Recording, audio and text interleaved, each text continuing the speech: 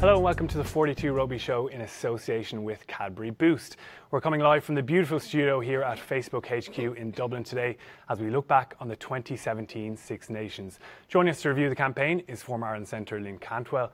And in this episode, we'll discuss Ireland's defensive grit in their victory over England on Saturday, look at how Peter O'Mahony changed their line-out, discuss their attacking play under Joe Schmidt in this championship, and we'll also run through our Lions teams as the tour team New Zealand comes into view. Keep your questions coming on Facebook, of course, and we'll answer some of those during the show. Lynn, thanks so much for coming in. Thanks for having me. Ireland finished in second place, a really high positive note to end on, but looking at that championship overall, how will they reflect on that? Yeah, I think they definitely would have set out to win it, and they'll be disappointed that they didn't win it. I think ultimately they'll probably gain more from coming second and the difficult battles that they've had to do, lose two games and then try and come back and beat some serious outfits. So I think in the long term they'll probably get more from it. Like, do you think November was such a high, incredible, like it even seems so recent and fresh. Has there been progress, or are we judging a different kind of thing? Because Joe Schmidt often references, it's tough for young guys playing in Six Nations as opposed to November. Do you think they've progressed, or are we judging something very different? Yeah, I think we have progressed. I think I read this morning that Joe has blooded 20 new players since 2015. We're seeing those come through now. It was 10, 15 minutes on that pitch where there's 2 or 3 new caps. So that's just phenomenal to still be able to beat England. So I think we have seen more. I think we've been able to keep the stability and what we produced against New Zealand, but just added more, and seen that second tier of players coming through. Yeah, a lot of new caps. Andrew Conway came on again. Another new cap. Dan Levy, even at the end, was some important actions. Kieran Marmion stepping up. Luke McGrath, Luke McGrath, actually, that kick in the end, really mature. Joe was loving that kick. He mentioned it a few times afterwards. It was amazing. But I mean, in terms of building towards that 2019 World Cup, I guess a guy like Joe Schmidt always has to consider that strategy longer term as well as those short-term goals. It must be a difficult job. Oh, it certainly is, and I think it would be irresponsible not to, but I think you can understand in most coaches' era, in their campaign, you can understand why they want to just do the best out of the time that they are there. But in order for Ireland to continue to compete at a world stage, which is our ultimate goal, we need to see these other players coming through, and that's what he's starting to do now. But what's most impressive is that these guys are coming on and it's flawless. It's not impacting on the game plan at all. They know exactly where they should be. Going back to Luke McGrath, I don't know whether that was part of a game plan or not, but myself and Fiona Cochran were watching the game. We both looked at each other going, oh my God, it's 3 minutes to go. I can't believe this happened. But that's just a sign of amazing confidence and hopefully more things to come. Yeah, like there are frustrations in this campaign. I don't think we can kind of gloss over everything. Like that first 30 minutes in Murrayfield was pretty disastrous. They put themselves in a horrible position. I know Joe was livid about that bus, and maybe that'll go down in the history as infamous, but there was frustrations there in Wales as well. That Maul penalty was close, but Ireland probably didn't use their possession as well as they could have. I mean, there are areas they let themselves down in. Do you think they were that close, as Joe Schmidt continually insists, or were there maybe issues to look at? No, I think in the past things probably were closer. I think clearly there were more problems, not problems that can't be solved in this campaign, but there were a lot of, in the Wales game, there was a lot of handling errors, a lot of mistakes, things like that are easier to change, but definitely need to be changed. You can't win a Six Nations on those kind of things. So I think in general, it's a truer reflection of the campaign and where Ireland did finish. Yeah, a lot of kind of gnashing of the teeth over the defence at times in this championship, giving up quite a few tries in certain games. Andy Farrell came in for some criticism. Did you think that was back at a peak maybe against England on Saturday in that 13-9 win? Yeah, certainly. As in, do I think that they've corrected it? They've solidified what their defensive system should be? Yeah, absolutely. Like when you speak to the players, or when you speak to the players, they don't seem fazed at all by their defensive system. They don't seem worried about the fact that they're conceding space out wide. Yes, it does definitely to me sometimes, but they seem to have it under control, and they certainly did when they went wide against England. Yeah, like to keep them trialless was really good achievement, especially considering what we'd seen from the English attack. I think they took out certain aspects of that English game plan and made them kind of try things that they didn't want to do at times. We're going to look at an example of the Irish defence, just to kind of sum up that attitude they brought, that line speed they brought, and how they shut down England and shoved that pressure back onto them.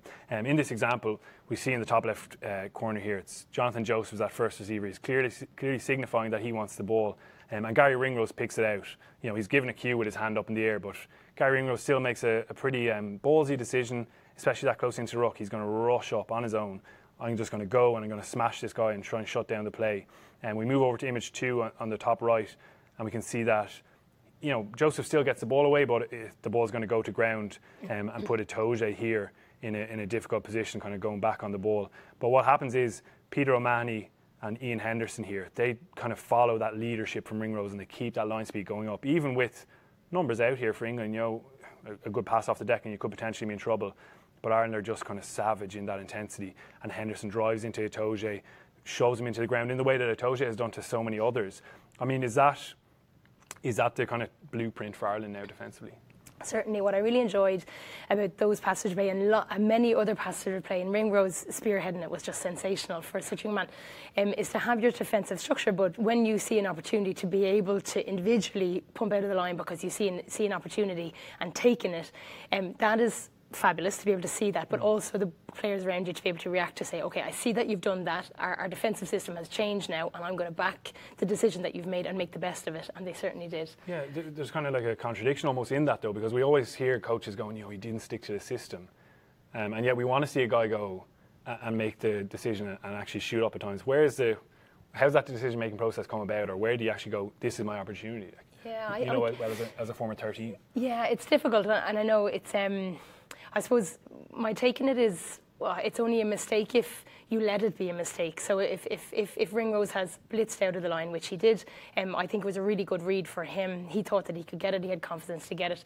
If the other boys had said, that's an error in our defensive system, I'm going to let you go there, then that would have been a really, really bad outcome. But they said, no, our defensive system has changed slightly to be able to blitz now as opposed to hold off, and therefore we're going to follow you up and put pressure on. So different teams will call different things. I think England against us used to just call it a kill ball. If anybody makes a mistake, that's the time when everybody's going backwards. So from a defensive point of view, you want to put a lot of pressure on to be able to capitalise on that mistake. Yeah, I like that. I like the terminology. Sounds like something Andy Farrell would definitely like as well. One of the other aspects of that defence from Ireland that really stood out was the choke tackle.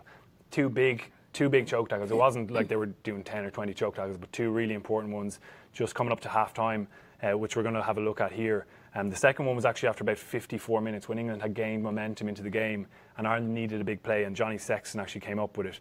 A very similar example to this, actually. We see here in the top left corner of our screen here, Sexton goes in, a high tackle. He's always got that high tackle focus on Owen Farrell off a scrum. Really good job from the Irish forwards to shove England back, so put them under pressure. So high tackle initiated by Sexton, and then Henshaw just here. Really important, he wraps the kind of upper body. He doesn't focus on the ball at all. He said, I'm just going to wrap his upper body so he can't drop to the ground. You can see just here that Farrell's already kind of fighting. And he gets the ball free here, and there's maybe a little window for an opportunity.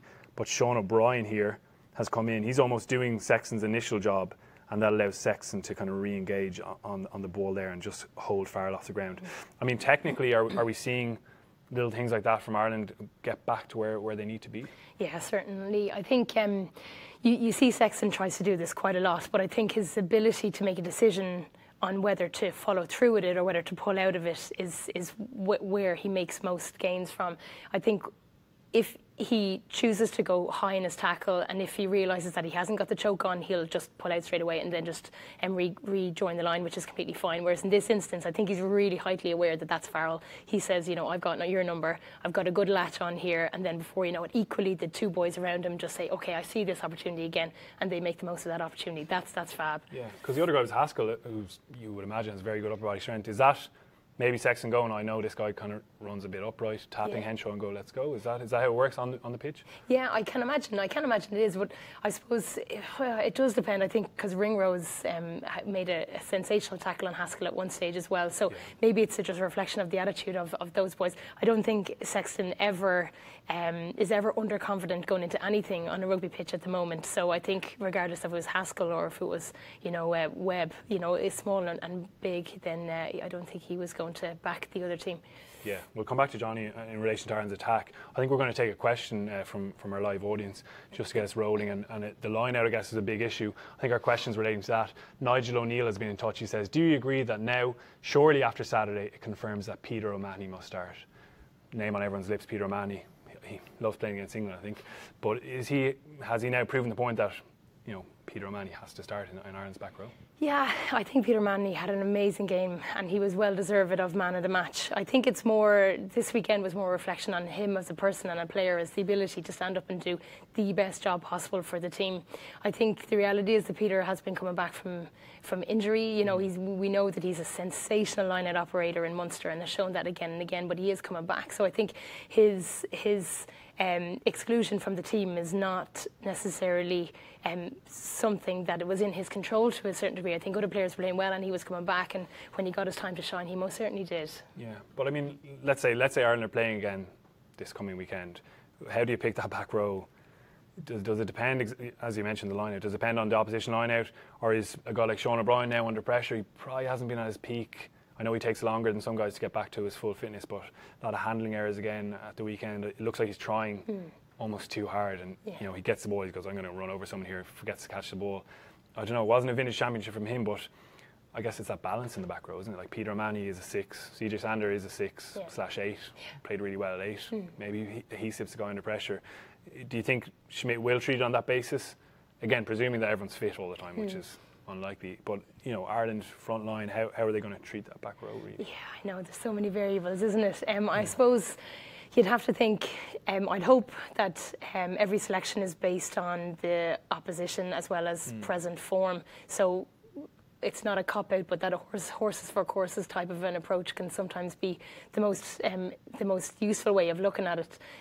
If you need a line-out operator, if you need a big ball carrier, Peter's your man. You know, if potentially, you know, Sean O'Brien is still, we want to see him coming back to form. Yeah. He is just a fabulous player, but you do see every time he's making breaks now, it's fabulous to see him, to see those hamstrings of his just letting go, which is great. But then adding that extra little pass, that offload, we want to be able to see that, because he obviously attracts 2-3 players every time he makes a break. So he's creating a lot of space for other people out wide. We just want to see that execution to be able to.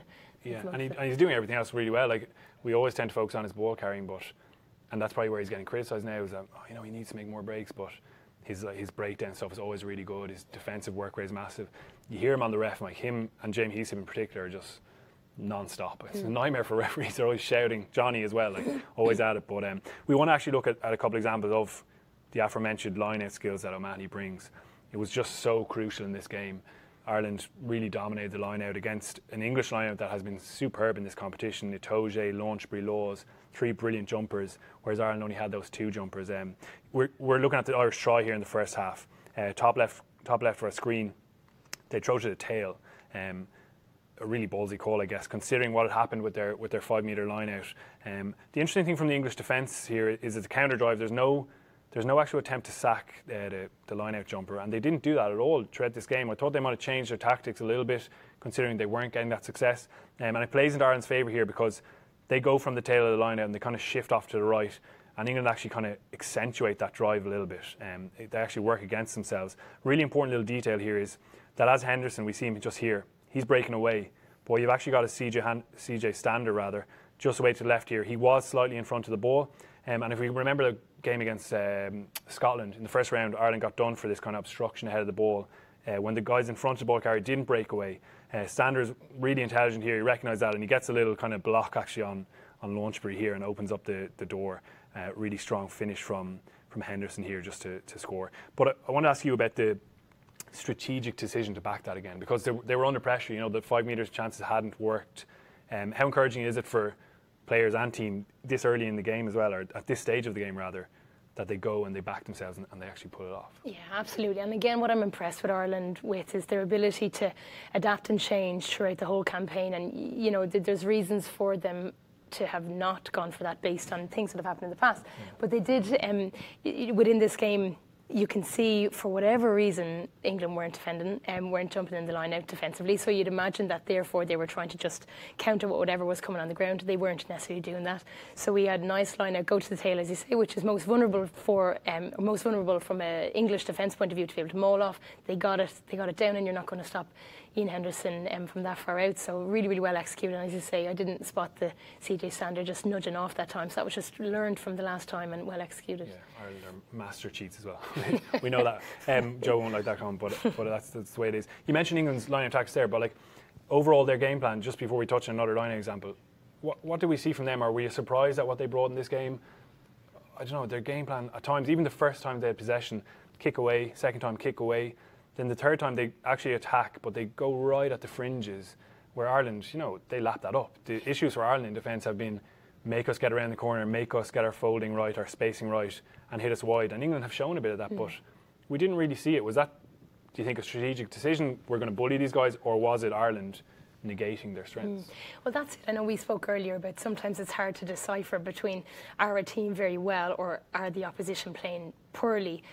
You'd expect England to play well because you know that they can, but I'm not too sure. I wonder whether, similar to their poor reactions when they played Italy to cope with that change in tactics until 30 whatever minutes, equally they were surprised with what Ireland threw at them and they didn't respond well. And I think it was only the 33rd minute in one of the English defensive lineouts where they actually countered one of Ireland's mauls off it. You know, 33 minutes into a game, you know, a lot of the games, like Ireland saw against Scotland, a lot of the game is lost by that stage.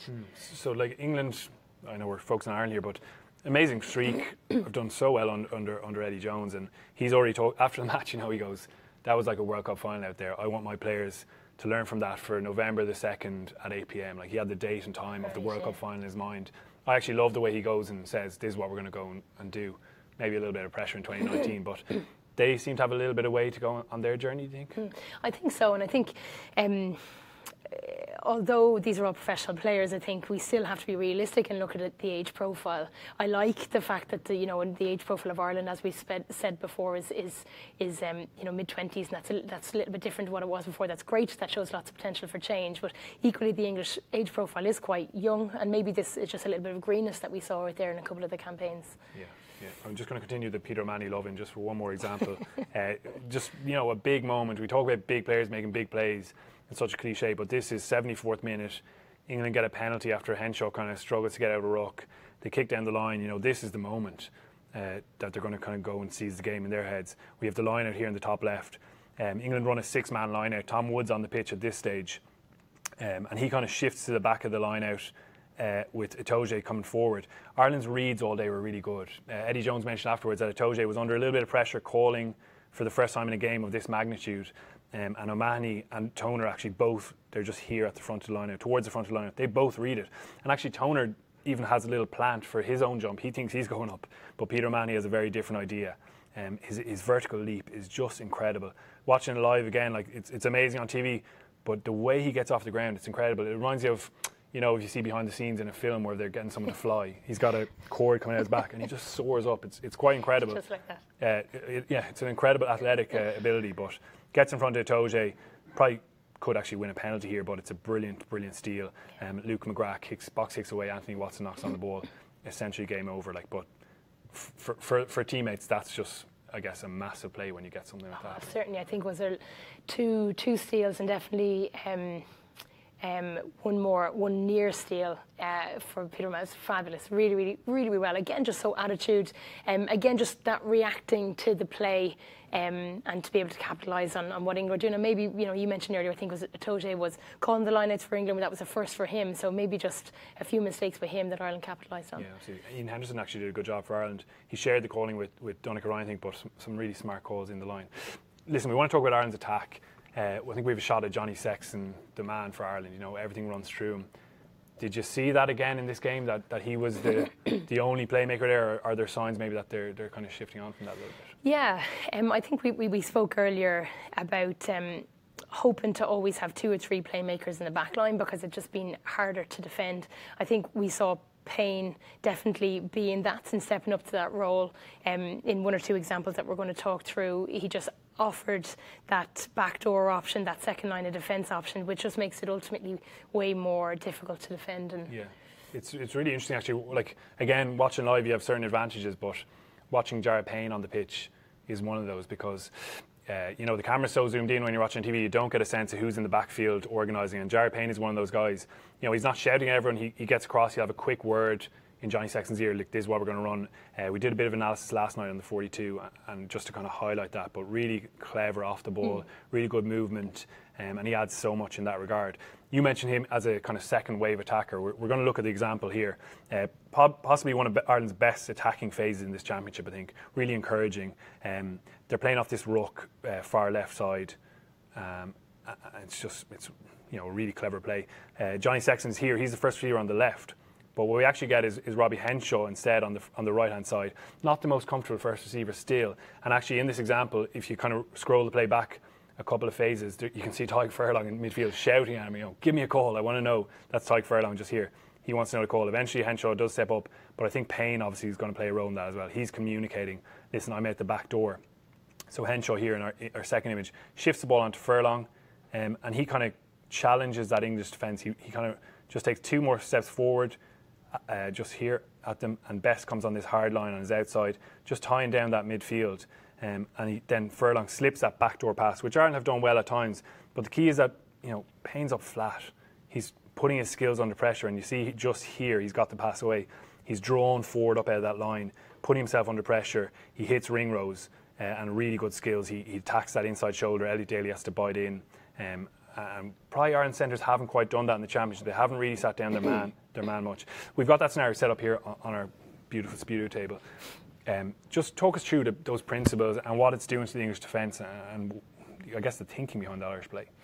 Well, I suppose if you're an English defensive line, if you're looking at 2 lines of defence, automatically what you're trying to decipher between yourselves is, well, what is our line speed going to be like? If it's going to go backdoor, then our line speed needs not be fast, because obviously we need to back off to be able to allow the Irish team to go backdoor, pass it out, and then shift across to be able to push into touch as such.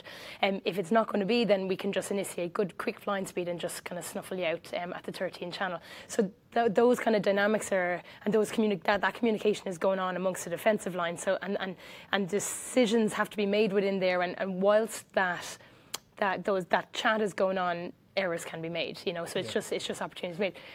Sorry, you had mentioned even the actual configuration or who was in the English defence was important in this example. Yeah, definitely. And I'm not too sure whether it was identified or not, or whether this was a power play, but 2 or 3 phases before this had come from a scrum. And then I think Payne takes it into contact here where that ruck formation was in your original video.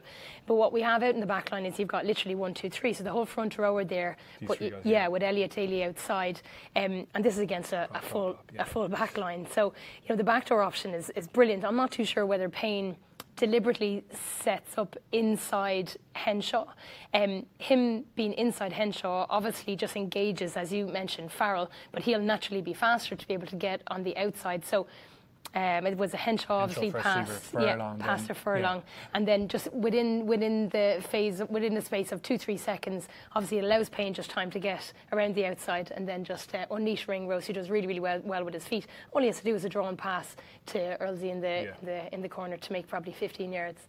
And getting the kind of ball he probably didn't get at all really in this championship. I would say really enjoyed that. They did cough up the ball though on the very next phase. They get down to the far left corner. I think Marmion tries to slip a pass and it goes forward, but they get into this zone again. There was another example where Payne busts through on kick return in the second half. Really encouraging to see, although really poor English defence.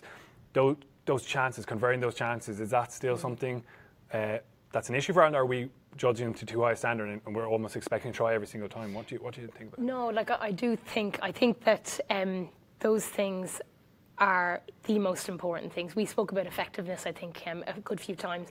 Realistically, how you win games is you score points. In order to score points, you have to realistically be in your 22 to score a try or to get a penalty. So if you get into your 22 and you don't come away with points, that's a bad notch against your name. So I think at one stage, Keith Earls made that break and then Marmion small little knock on. I think earlier on in the day, Keith Earls did actually make a break. He knocked it on. We got a penalty from that. But a couple of times, and then I think when Payne made his break, and I don't think we capitalised from that as well.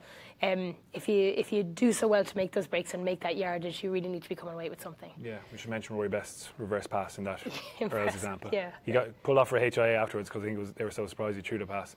Incredible bit of skill with penalty advantage Payne. But I mean, they do. I just feel they get into those zones and they're almost relying on this is our structure. I think you have a similar thought process. Is there a bit more space within Ireland's attacking play for guys like, I don't know, Ringrose, individuals to maybe make a bit more of a play? Do you think? Yeah, I think my thought process probably as an outside back is always to try and be a little bit more individual, and I'm sure that I'm hated by plenty of people who like structure, but that's the beauty of the game. Exactly, the combination of both I think is the ultimate. And what I like, what I do love to see, I suppose, when we see Super 15 rugby, I just think that if you're very threatening as an individual, if you can beat your one-on-one player, then that's a really threatening thing to do. So if you've got 15 players on a pitch that have the ability to make it difficult for the defence, and the defence have to organise themselves each time when you have your hands on the ball, then that's really, really hard, and the space are going to open up. Yeah. Do Ireland have those players though? Like, I think maybe Joe would even argue, he's never said that blatantly on the record, but he often says, I can only work with these guys a couple of times during the week. I can't improve their skills. You think the players are there to actually be backed to do a bit more of that? I think they are. I think you're right. I think there's probably if we had a higher skill base across the board, we probably would have a little bit more freedom, and for those type of skills to be a little bit more instinctive. I think that will come. As we spoke, I think Johnny was saying the last time, the Leinster backs that are coming through are sensational. The schools rugby is just sensational. So those skills are being practiced at a way younger age now, and we're seeing the national team producing them again and again. So it's only a matter of time, the next year or so, we're starting to get that. Yeah, some great work being done. David Nucifora, again, a kind of controversial figure at times, but he is doing good work with that next crop, and they're going younger, 15, 16-year-olds, and bringing them through. That decision making is always key, and one of the other things we wanted to mention just briefly was the ruck decision making, breakdown ruck, on both sides of the ball really from Ireland. We have an example here of good decision making from Ireland. England on the attack in their 22, that kind of wild passage of play that left Jared Payne almost needing to be hospitalised. He was so out of breath, but understandably, it was incredible. Donnacha Ryan's making a tackle here, and we can see that. We can see that Rory Best is just hovering. He's waiting for that tackle to be completed. And when he pounces down over the ball, he gets Peter O'Mahony just on his right side, almost like a turnover assist. I kind of term them when I'm doing that analysis. But what you get then is Billy Vunipola trying to clear out O'Mahony rather than Best. Best is almost hidden. He has Itoje kind of trying to smash him off the ball here. But O'Mahony kind of gives him a shield almost. He's like blocking. And then Vunipola pulls O'Mahony to here. So now there's actually a kind of barrier in front of Best. And you see Haskell has to resort to kind of jumping over the top. Now there's probably question marks around whether Ireland were actually on their feet, the usual kind of stuff. But I think Jerome Garces was letting an awful lot go, and you played a ref. In terms of that decision making, we didn't really see a whole lot of this from Ireland in the championship. They did compete. There weren't too many successful steals, but do you feel there's a bit of a way to go in that decision-making process on both sides of the ball? Yeah, I think something that Scotland did very well against Ireland in the first game is I think that they chose to commit numbers to the ruck when they needed to, and when to try and go for the steal or the jackal when they needed to, only when it was very, very specifically on, and if it wasn't, they would just fan out, which made it really hard for Ireland, because I don't know if we identified that quick enough, so obviously if you haven't got defensive players committing to the ruck, then the space is behind the ruck, whereas if you have got players committing to the ruck, then the space is going to be elsewhere. Whereas I think we're not necessarily reading well what Scotland were doing and playing where there was more players than where there was less players, which is something what you're looking at. So I think something like that, if we can flick that onto Ireland, I think sometimes we make some really good decisions like Rory did there, to rob when needed, and obviously in our red zone, and when you're defending your own line. But equally, I think sometimes we probably go for balls that are not on, or don't go for balls that are on. So just need to tidy up. It's a tricky one, because you're trying to fill the defensive line. Like, what's your experience? Is that improved by analysing the game, or is that improved on the training pitch? How do you? Yeah, I think it's all decision making. As I said, the standard that the boys are playing is top notch. It's hugely advanced, but there's more. If we talk about the decision making the decision making process that Johnny will go through when he's deciding where they want to play in the pitch and what they want to do, or the decision making over Mahoney, do I jump, do I not, what do I go for this ball? They're all really, really split second decisions. It's not that they're kind of higher level decisions. It's not as if they have not been through those processes before, but they've been through those processes. I've done this before, I've seen this on video, I've practiced this in training again and again and again, and then they just become way, way more advanced. So that's the process. Okay, really interesting stuff. It's going to be exciting to see Ireland. They've got that tour of Japan and USA obviously to come, but further down the line, I guess, against Tier 1 nations again, we're going to have to wait a while. What we do have to look forward to in terms of international rugby in particular is the Lions tour. We've kind of hesitated from going there every week and doing our Lions team of the weekend stuff, but now it's time to fully commit to it. We've been going forward and back with our teams. We gave you the easy task of selecting a Lions team, and I think you've changed it once or twice. I won't mention which Irish player got dropped at the last minute, but we have your team up here. Talk us through. I had myself in there at 13 for a while. I was on the right wing of mine. Talk us through how you went about deciding how you think that reflects what Warren Gatland is thinking through? Yeah, similar to you, I was interested when you actually get down to put a pen to paper. I realised how much incredible brawn we have to select from. And then when I reflected and I looked back on, or not looked back, and I cross-transferred to the ABs and see what players they have to select from, I just thought that we have a serious amount of brawn in our pack particularly, and I was trying to change it around to try and get a little bit more of a dynamic back row. Okay. And that's where I tweaked a few things. So I think that often people go to play New Zealand and try and play like them, and I don't think there's any team that can play like them in how dynamic they do play. So I think Ireland are probably right to go for brawn, and I think that that's what Gatland likes as well, and that's why we've just got some serious ball carriers, and I tried to just put in a good few good options for line-outs there. But I would personally like to see a little bit more of a dynamic just ball carrier in the back row. But as I said, I think that's playing to our strengths. Yeah, Alan Wynne-Jones gets a nod as captain. We're going to bring on my team in a second as well. I actually went for that, but talk us through why you think that's a good decision to have him as captain. I think the Lions Tour is similar to a World Cup. The dynamics change quite a lot in that because it's a Lions Tour and you've got 4 teams that are coming to play together. I think the dynamics of the team and pulling them all together is going to be really, really key. So I think you need a captain that has the ability to recognise that's not going to kind of roil people up the wrong way, that's going to really appreciate everybody's differences and try and collectively bring together to buy into the Lions culture. And I think that he most certainly is a likeable fella as well as a damn hard worker. So I think he'll set the tone. Yeah, absolutely. I think we're going to bring up my team as well. And I went for Alan Wynne-Jones as captain as well. I think, as you mentioned, he's a likeable guy, good bloke, has kind of amateur values almost. And I don't know, Dylan Hartley, does he really bring a group together? He's a bit of a divisive character. Rory Best, I don't know. I wonder about the English guys coming in and going, I don't really know Rory Best. But Alan Wynne-Jones makes sense. I think he's pretty much odds-on favourite now, and Gatland really likes him. There's my team. Same pack, same back row again. Slight concerns over the line-out maybe, but Sam Warburton can be your third jumper, and CJ can do a bit of a job as well. The backs, we have a different back three, or we've same full back, but I've gone for Tommy Seymour on the right wing. I just think he's so solid as well as bringing that game-breaking ability. Really determined guy, really good in the air, defensively sound. And Liam Williams, I think, has been in exceptional form for Wales. I guess your back three selection is different. You have North and Elliot Daly. Why did you end up going for them? Yeah, why did I go with them? I think similarly. I think the New Zealand backs are going to be quite like a force to contend with. I think North is really, really difficult to defend. I think he's a guy that 2 or 3 players are going to have to commit to be able to take him down, which is going to create space elsewhere. Daly's just solid as a house. He has that kicking option as well. So I suppose that's probably picking a defensive backline as opposed to more of a tackle. I probably see Joe Joseph, my main threat, and Hogg, my main kind of creative threat, which I like in there. And obviously, like we spoke earlier, having Sexton and Farrell, one on each side of the ruck, I think that's going to be just really hard to defend. Yeah, it makes a difference. I went for Henshaw at 13, even though he's been playing 12. He's got experience there with Connacht and Leinster, I think. And I do think Gatland will go for a bit more directness at 13. Farrell can kind of create and play off Johnny, as you mentioned. I just think Henshaw, he's such a good athlete, such a good competitor that he's so difficult to leave out. He always gives you those big moments of contact, of carry, of tackle.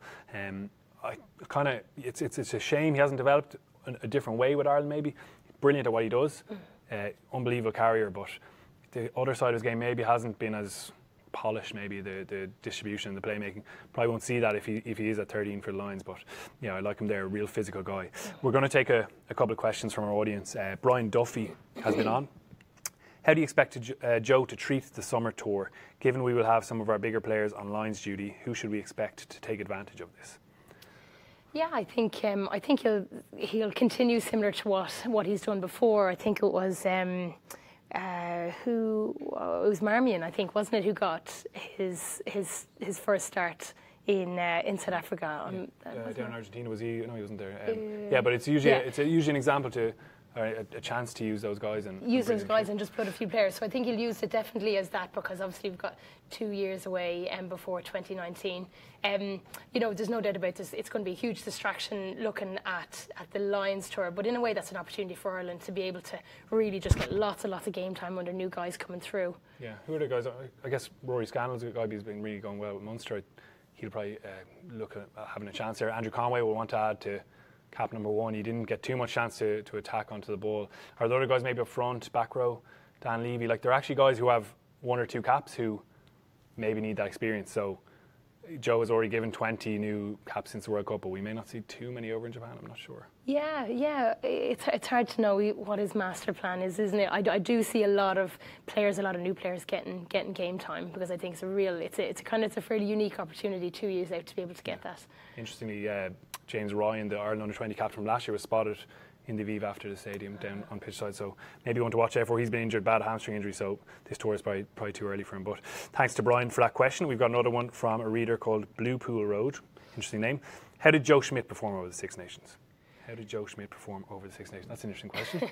Put you on the spot. The ultimate professional, I think, as always, ever complimentary and ever complimentary of other teams, and then equally humble in when they did so well, and so delighted for the players to have done so well. I think he sees maximum potential in all of his players. He just wants them to actually show it and bring it to the fore, and I think that's echoed across all of the team.